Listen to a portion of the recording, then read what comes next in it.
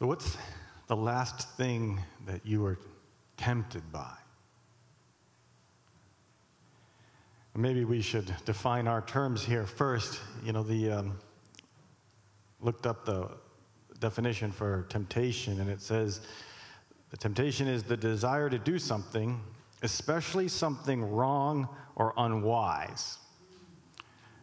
Now, I want to focus on the wrong part, not the unwise part. Otherwise, we'll have all sorts of people confessing, oh, Pastor, I stayed up till 12 o'clock last night. Now I'm, having trouble staying awake. Or I'm lactose intolerant, but I had an ice cream sundae. Or, I bought a timeshare. All these unwise things. We want to focus more on the wrong. But temptation is a part of our life story. It's a part of every story. And sometimes we overcome temptation. Sometimes we give into it. But in all these things, temptation is one of those areas where our story and God's bigger story overlap. And on the very basic level, temptation is often being tempted to write our own story apart from God and not see how God invites us into the big story, his story, and have a relationship with him. And so temptation, is often when we're like, I'm going to write my own story apart from God. And this series that we just started a couple weeks ago is a series where we look at how a man named Matthew, 2,000 years ago, wrote about this bigger story, about God's story, and how Jesus brought Matthew, who up until that time, his story was, hey, he's an outcast. He's a tax collector and an outcast, and God brought him into that bigger story and changed his life forever. And just as a review, Mickey read chapter 4 of Matthew, and this section of Matthew's gospel is the section where Jesus is preparing for public ministry. He was last week, and you can listen to that sermon if you want online. It's the context. Jesus was baptized by John the Baptist. The Spirit came down in the form of a dove upon Jesus, and then the Father, a voice from heaven said, "This is my beloved Son in whom I'm well pleased." So, if God is well pleased with Jesus, well, now we expect that Jesus to have health and wealth and lots of prosperity, right? Because he has God's favor. That's what I hear the TV preachers saying, right? Oh, God's favor is upon you. So, expect prosperity. Expect wealth and health. But that's not what happens, is it? No, instead, the Spirit leads Jesus into the wilderness. In the wilderness in Israel, it's not like, oh, woods, I can go and relax in the shade. The wilderness is the desert. There's no food, there's no water, there's a hot beating sun. And a part of that preparation isn't, oh, here's prosperity, here's wealth. It's Jesus being led to fast. Now, what is fasting? Fasting is abstaining, usually from food, for an extended period of time so that you can focus on God, that you can put all of everything aside so that you can connect with God. And it makes sense that as Jesus is preparing for his public ministry, his primary preparation will be unity with God and his will. So he's fasting. And this must be a supernatural fast because he fasts for 40 days and 40 nights. And normally that's deadly unless God is working in you. So that must have been the case. And so after 40 days, I think it's an understatement to say Jesus was hungry. He wasn't just hungry, he needed food.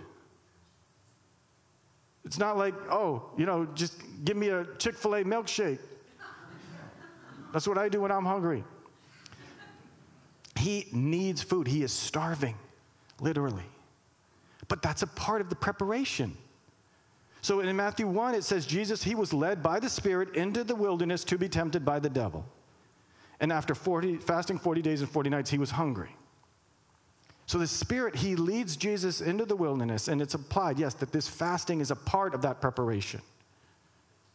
Jesus was hungry, and the devil saw his opportunity. Now in verse 1, 5, 8, and 11, we're introduced to this being called the devil. In verse 3, he's called the tempter. In verse 10, he's called Satan. Who is this guy? Who is the devil? Who is Satan? Well, he's a created being. He's not equal with God by any means. He was a created being. He is a created angel who led rebellion against God. And that's what his name means. The name means adversary. He opposes God. He tries to get people to join him in opposing God. And temptation is one way where Satan does that. He says, write your own story apart from God. He did it in the garden. God has brought you into his bigger story. Does he really have your best interest in mind? If you eat that, will you really die? No, he doesn't want you to be like him. Satan's been doing this for a while. He tries to get people to write their own story apart from God. Well, I think what's interesting here is Matthew, he's careful to say, well, the Spirit led Jesus into the wilderness, but the Spirit didn't tempt Jesus. God doesn't tempt anyone. James 1:13 tells us God doesn't tempt people. But yet, he is there in the wilderness, and Satan comes and tempts him. But Satan's temptation, God's still in control, but Satan's temptation is only going to serve to verify the Father's statement back in chapter 3 that this Jesus, that he is God's beloved Son who follows God and pleases God. He succeeds, Jesus succeeds where other heroes of the faith have failed. Adam and Israel, so many. Here also we encounter the divine mystery of Jesus being fully God and fully man. We see, all right, he has to be fully man, otherwise he's not truly tempted. And yet Satan is saying, well, if you're the Son of God, and there's theologians and people, regular people too, have written so much about this particular passage and how that doctrine of Jesus being fully God and fully man, how it interacts with this. But we're not going to go there too much, because I can tell that you're like, that'll put me to sleep. But go do some reading about it. But it's one of those areas where, like, this is a mystery. Wait, he's God, he's man, and here that really interacts. But the first temptation, verse 3, it says the tempter, and here's Satan's called the tempter. This is what he's doing. The tempter came and said to him, if you're the Son of God, command these stones to become loaves of bread. But Jesus responded, it is written, man shall not live by bread alone, but by every word that comes from the mouth of God. Now, to me, this first temptation is the most sneaky. Because, and when Jesus doesn't give in to this one, the devil doubles down and then triples down in more obvious ways. But here, it's sneaky because it involves many true things. One, Jesus is hungry. Jesus physically needs food. That's true. He needs food. He's already supernaturally been preserved and not eaten for 40 days. Like, his body needs food. That is true. Number 2, eating is not a sin, right? Like, we have to eat. Eating's not a sin. Nowhere in the Bible does it say eating is a sin. 3, God the Father had just told Jesus that Jesus is the beloved Son. Therefore, he has divine power. So, of all these things being true, why not make those stones bread? In fact, maybe the little stones, look like biscuits or croissants,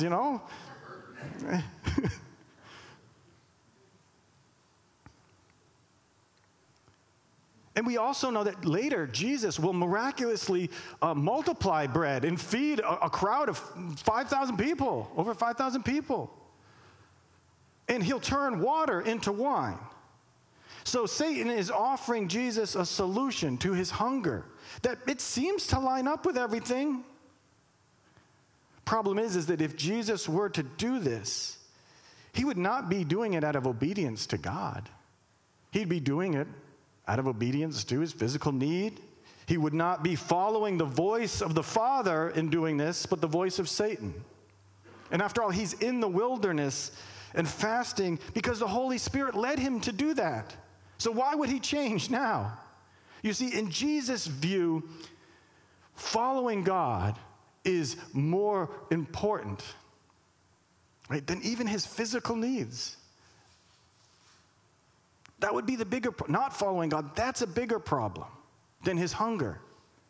And this is so hard for us to relate to because we prioritize not just our physical needs over spiritual needs, we prioritize our physical wants over spiritual needs. We do. We treat the big story, the eternal, the spiritual things as almost not that important, that maybe we'll get around to it if we have time and extra, but on the priority scale, it's way down there. We treat the physical things as real. But that's not how Jesus treated things. He said, no, God, the bigger story of God, following what God wants to do. Like, that's my food. He even says that in John chapter 4. So I know it's hard for us to relate because this is so counter to what we normally do and how we normally function. But Jesus here makes it clear. Following God's word, it's top priority in his life. And that's why in every one of these temptations, he quotes the Bible. He specifically quotes the Old Testament book of Deuteronomy. And here he quotes Deuteronomy 8:3. Man shall not live by bread alone, but by every word that comes from the mouth of God. And if you look at the Old Testament context of Deuteronomy chapter 8, God was leading the nation of Israel in the wilderness. Oh, that's something similar. For 40 years. 40 days, 40 years. And he's doing that to see, will they keep my commandments? Because they kept breaking God's commandments. They kept following false gods. They kept on writing the story themselves. And God, it says here that in Deuteronomy 8 that God was doing that in order to train Israel like a son. He was trying to train Israel to be his beloved son because they were always given in temptation. But unlike Israel, Jesus, he successfully passes his testing, and in so doing, shows that he is the Son of God who lives by every word that comes from God's mouth, proving that he's an obedient son. But again, note, and he just reinforces this by responding to every one of Satan's temptations, he responds to it with the word of God, with Scripture, to show that, no, I'm living by Scripture, not by any of these things you're trying to tempt me with. Now, Jesus, he is the Son of God, so there was particular temptations to him, and his obedience has a special role in the salvation of all mankind, and I'll talk about that in a minute. But he also does give us an example here. That's oftentimes our faith. It's not that complicated. It's even if things make rational sense, I'm going to follow what God has told me to. The last thing God told me to do, I'm going to do that. And that spiritual things are important. And that oftentimes our temptations, we fail and fall to them because we don't hold up the eternal and our relationship with God, the bigger story, as a high priority. And we also fall because we don't know God's word. And so we fail in that battle of temptation. Let's move to the second temptation, because the devil didn't, he get 3 strikes and then he's out. So he's only got 1 strike. But he has a second temptation. Verse 5, the devil took Jesus to the holy city and set him on the pinnacle of the temple and said to him, if you're the Son of God, throw yourself down. For it is written, he will command his angels concerning you, and on their hands they will bear you up, lest you strike your foot against a stone. Jesus said, again it is written, you shall not put the Lord your God to the test. So the second temptation, the devil notices, okay, Jesus, you're following the word of God. I see you're quoting Scripture. Well, I can do that too. Did you know the devil can quote Scripture? Did you know the devil knows Scripture probably better than you do? And he will use it.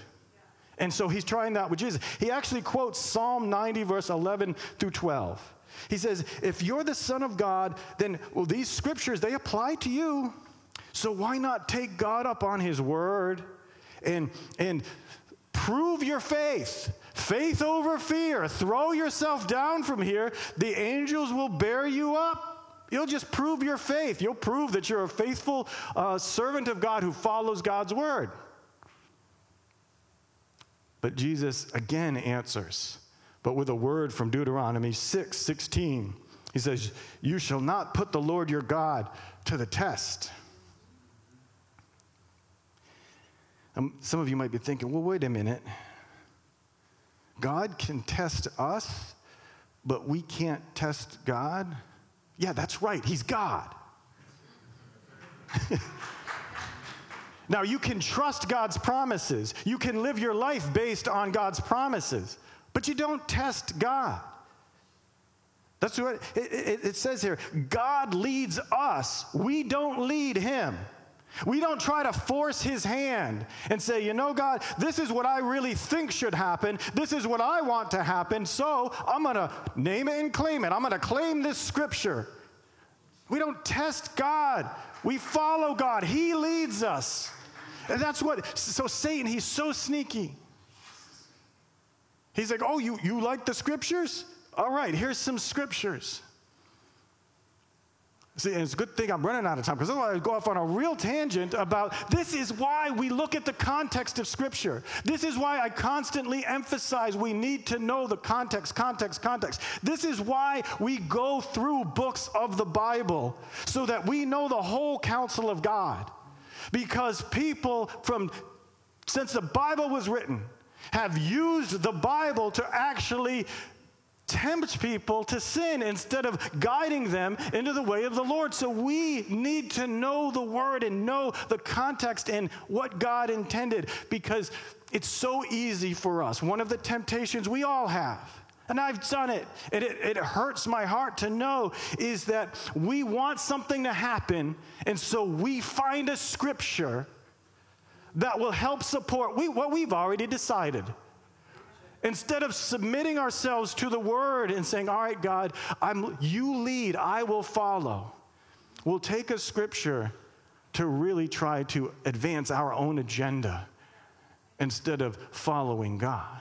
So that's why do, we go through books of the Bible. Why do I preach through books of the Bible? It's so that we have that. It's not just, you know what? It's much more entertaining for people if, I just take my favorite verses and preach on those all the times, or my favorite things. No, part of my job is to feed, right? It's to feed us on the Word of God. And yeah, I like, hopefully you don't fall asleep, and I want to be engaging, but when it comes down to it, if I have a choice, no, I need to give you the Word of God. So that second temptation, it's a big one. And it's an issue that we have to be so careful about, because oftentimes we don't even realize we're doing it, where we take scripture, but we use it for our purpose and not God's. That's what Satan did. I've even heard this scripture that Satan used in a similar way. And anyways, the second temptation, I also want to point out, it connects to later episodes in Matthew. For instance, at Jesus' arrest, remember in Matthew 26, chapter 26, verse 53, Peter, right? He pulls out. Jesus is being arrested, and Peter pulls out his sword, and Jesus says, "No, Peter, put away your sword. Don't you know that I could have a whole legion of angels here?" You see that connection? So here, Satan says, hey, throw yourself down. The angels will bear you up. And then Peter sort of, he's like, I need to strike down people. And Jesus is like, wait, I am the Son of God. I can command a whole legion of angels. Don't you realize that, Peter? But that's not God's will for me. That's not why he sent me.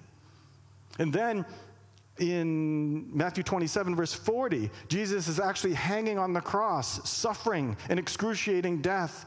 And you know what the scribes say to him? If you're the Son of God, come down from that cross. That's very similar to what Satan was saying. Wait, no, you're the Son of God. You don't need to die. Come down off that cross. Throw yourself from the pinnacle of this temple. If you're the Son of God, then God will do whatever you say. But Jesus, and this is so crucial, Jesus is not just God's representative to us. He is our representative to God. That's what being a Christian means. It means we trust in Him, His work, His obedience, so that when we fail and fall into temptation, we're not sons of Adam. No, when God looks at us, He sees Jesus. He sees His perfect obedience because we've placed our trust in Him. And that's so crucial. All right, I need to get on to this third temptation. So it says, verse 8, again, the devil took him to a very high mountain and showed him all the kingdoms of the world and their glory. And he said to him, all these things I will give to you if you fall down and worship me. Then Jesus said to him, begone, Satan, for it is written, you shall worship the Lord your God, and Him only shall you serve. Then the devil left him, and behold, angels came and were ministering to him. Now, at first, this seems like a really lame temptation. I mean, when I read it, I'm like, Satan, get real. I mean, Jesus is not going to worship you. I guess he's getting desperate. I don't know.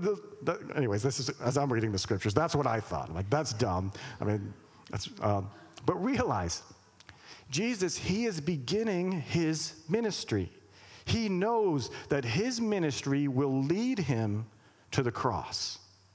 That Jesus' mission as the Messiah is one where His glory, His rule over all nations, yes, it will happen, but it will happen through self-sacrifice. It will happen through His suffering. So Satan is offering a quicker and easier path. He says, all right, Jesus, you are the Messiah. You're the Son of God. And since you're the Son of God, we know that you're going to rule over all nations. But, I mean, why not just get that? I can give that to you now. I can give that to you now. No need for all the suffering. No need for the betrayals. Because, yeah, all these kingdoms, they're under my control. I can give them to you now if you worship me. And so Satan is offering a quicker and easier path. And Jesus, again, he quotes Deuteronomy, this time 6:13. He says, you shall worship the Lord your God, and Him only you shall serve. Again, what's interesting is at the end of Matthew's gospel, Jesus, He went to the cross. He gave His life. He died for our sins. And He is rejected the worldly ideas of power, seizing power. Wait, if I want to rule, if I'm going to be, if we want, if I'm going to rule, then yeah, I'll seize power. Because that's how it works in the world, right? If you want power, you gain positions of power. But that's not how Jesus did this, is it? He says, I am going to let God exalt me by giving my life. And at the end, in 28:16, the risen Jesus, again, on a mountain, so Satan brings Jesus to a mountain and says, I can give you all this. But in chapter 28, verse 18 through 19, Jesus gathers His disciples on a mountain. He has died and risen from the dead, and He says, all authority in heaven and on earth has been given to me. Go therefore and make disciples of all nations. Jesus said no to the shortcuts to glory, the shortcuts to power. And He says, I'm going to go in self-sacrifice. I'm going to establish God's kingdom. I'm going to bring God's kingdom to this world. And it's going to expand, and it's going to go deep, and it's going to change hearts. Not because I've seized power, earthly power, national power, But because I have laid that power down, I've laid my rights down and given my life so that you can live, so that no longer do we do things like children of Adam. We do things like children of God, following Jesus, our Savior. So that's our temptation. One of our temptations, too, is I'm going to get results in glory in a way that bypasses waiting, that bypasses suffering. And I know that this is such a temptation because none of us like waiting. None of us like suffering. But yet that's the way of Jesus. He went to the cross. He didn't seize power and conquer. That's what many people expected the Messiah to do. No, he gave his life.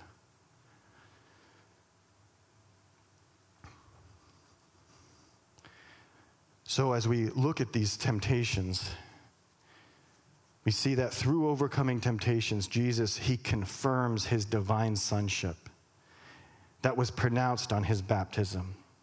He does so in obedience to the word of God, and in this way, he defeats Satan in all three temptations. So he starts his public ministry, and we'll see that next week, having confirmed his identity as the obedient Messiah, the Son of God. And so it's no accident Jesus quotes Scripture 3 times before he even begins his proclamation of God's word. And so what can we take from that? In one sense, again, Jesus is not dealing with everyday human experiences, right? Is that Satan, he can't be everywhere at once. I mean, Satan personally probably won't tempt you. The reason is we're not that important. And Satan's not all powerful. He can't be everywhere at once. And a part of this was Jesus confirming who he was. But Jesus' victory was not just for him, it was for any who follow him. So that if we're followers of Jesus, we can say, all right, I want to be like Jesus, so I realize I can defeat temptation, by following Jesus. And what do we see? We see that, yes, Jesus has victory, but he also gives us an example. Right? How do we fight temptation ourselves? So think about the temptation that you had recently. I think of one last week, and this one seems silly and it seems small, but I want to share it with you because it's, this is what happens every day. This is what happens in our story, is that I was at Panera, and I had a meeting to go to, and so I was grabbing an iced coffee, and at Panera Bread, there's like this beverage station, and here's your, here you've got your soft drinks, your soda and stuff, and here's where the iced coffee is. And so I'm busy, so I run and stick my coffee cup under the where I can get the coffee, and the guy who's at the soda station, he puts up his elbow. And he's like, you can just wait. Now, one of my pet peeves is when people aren't considerate of others, right? And the thing is how do we overcome temptation? Well, one is first thinking about the bigger story. Because that story, if it was small, if it was just about me and my feelings, then, well, yeah, this guy is annoying me. And so I wanted to say something like, I'll make room for Caesar. Or, I say things that...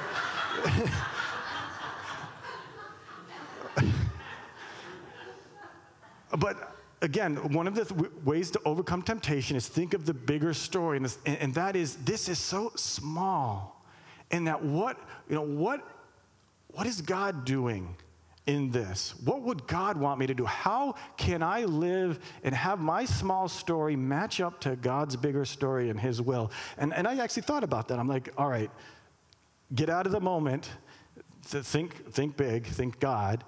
And then also, what did Jesus do? He thought of the word. He knew the word. A couple scriptures immediately came to mind. One was, turn the other cheek. But the other one was love your neighbor. And because of those things, I was able to step back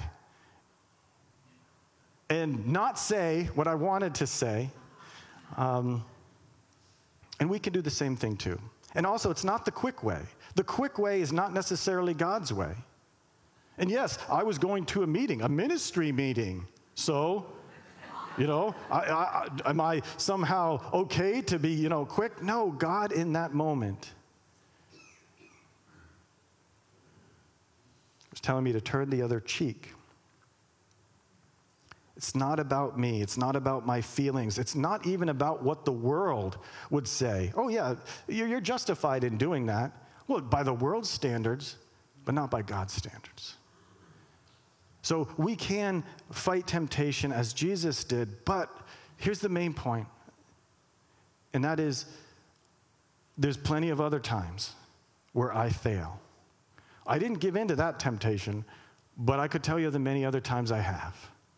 But oh, look, we're almost out of time, so I'm not going to talk about those. But there's plenty of times where I have given in to, where you have as well. You know that. But that is where temptation, we understand, it's a part of the bigger story. And the good news here that we see is that where Adam failed in the Garden of Eden and gave in to temptation, Jesus succeeded. And Adam, he failed even though he was in the Garden of Eden. He had so much abundance, and he failed. Jesus, he succeeded, but he was in a desert, not in a garden. Where Adam failed, Jesus succeeds. Or Israel, when they're wandering around in the wilderness, complaining and grumbling against God, even though God had just saved them from slavery in Egypt. Where Israel fails, Jesus succeeds. And where you and I fail, Jesus succeeds. And so God is so loving. Yes, he deserves our utter obedience. He is God. He is the creator of all things. He's the writer of the big story. But the good news is he is a loving God. And in Jesus, God not only took on human flesh, in his love and self-sacrifice, he gave himself for us so that we would have a perfect, obedient representative to God. So that when we stand before God, we can point to Jesus and say, "Oh, I trust in him. I trust in his obedience. And I have taken him up on his offer to exchange his perfect obedience with my sin, with my giving into temptation even today. I make that exchange. Lord, I accept your sacrifice on my behalf. I accept that you were on the cross dying for my sins. And in exchange, you've given me your righteousness." That's the good news. And that doesn't mean, oh, good news, so I can give in to temptation here and there. No, we want to follow God, but the good news is following God means he's also given us a gift. The gift of forgiveness. The gift of Christ's righteousness. And so as we go into this time of communion, this time of the Lord's Supper, why do we observe the Lord's Supper?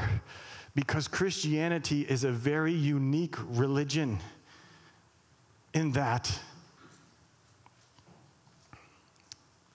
it's not about trying harder to earn God's favor.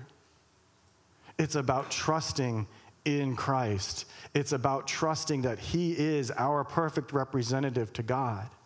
It's trusting that he gave his life on our behalf, so that we could be with God forever, that our sins would be forgiven.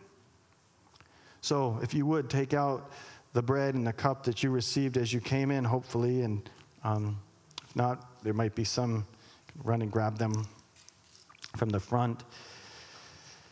And this proclamation of Jesus' death and resurrection, that's what we remember when we take the bread and cup. Because we read that the night Jesus was betrayed. So again, the night that Jesus was giving his body to be broken, not taking the shortcut, not taking any shortcuts, but going on the cross because of his love for us, Jesus took the bread and he gave it to his disciples. He said, "This is my body broken for you. Take, eat in remembrance of me." So we take and we eat the bread in remembrance of Jesus' broken body.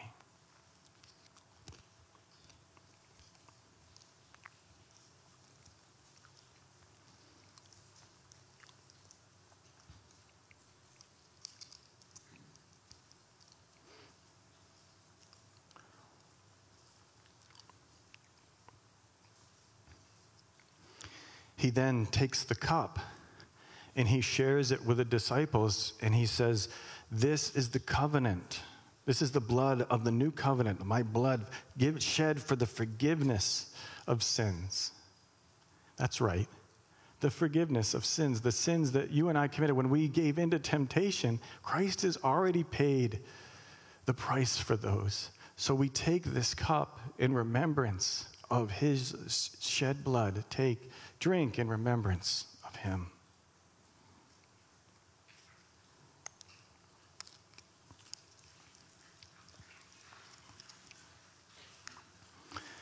Lord God, we have taken the bread and the cup, and we do so thankful.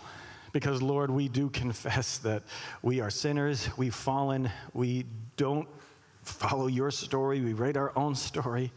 So we're, even in the midst of that conviction and understanding that, Lord, we're rejoicing and thankful that you've paid the price, that you are our representative. Lord Jesus, we do that now. We've taken the bread and the cup as an expression of faith.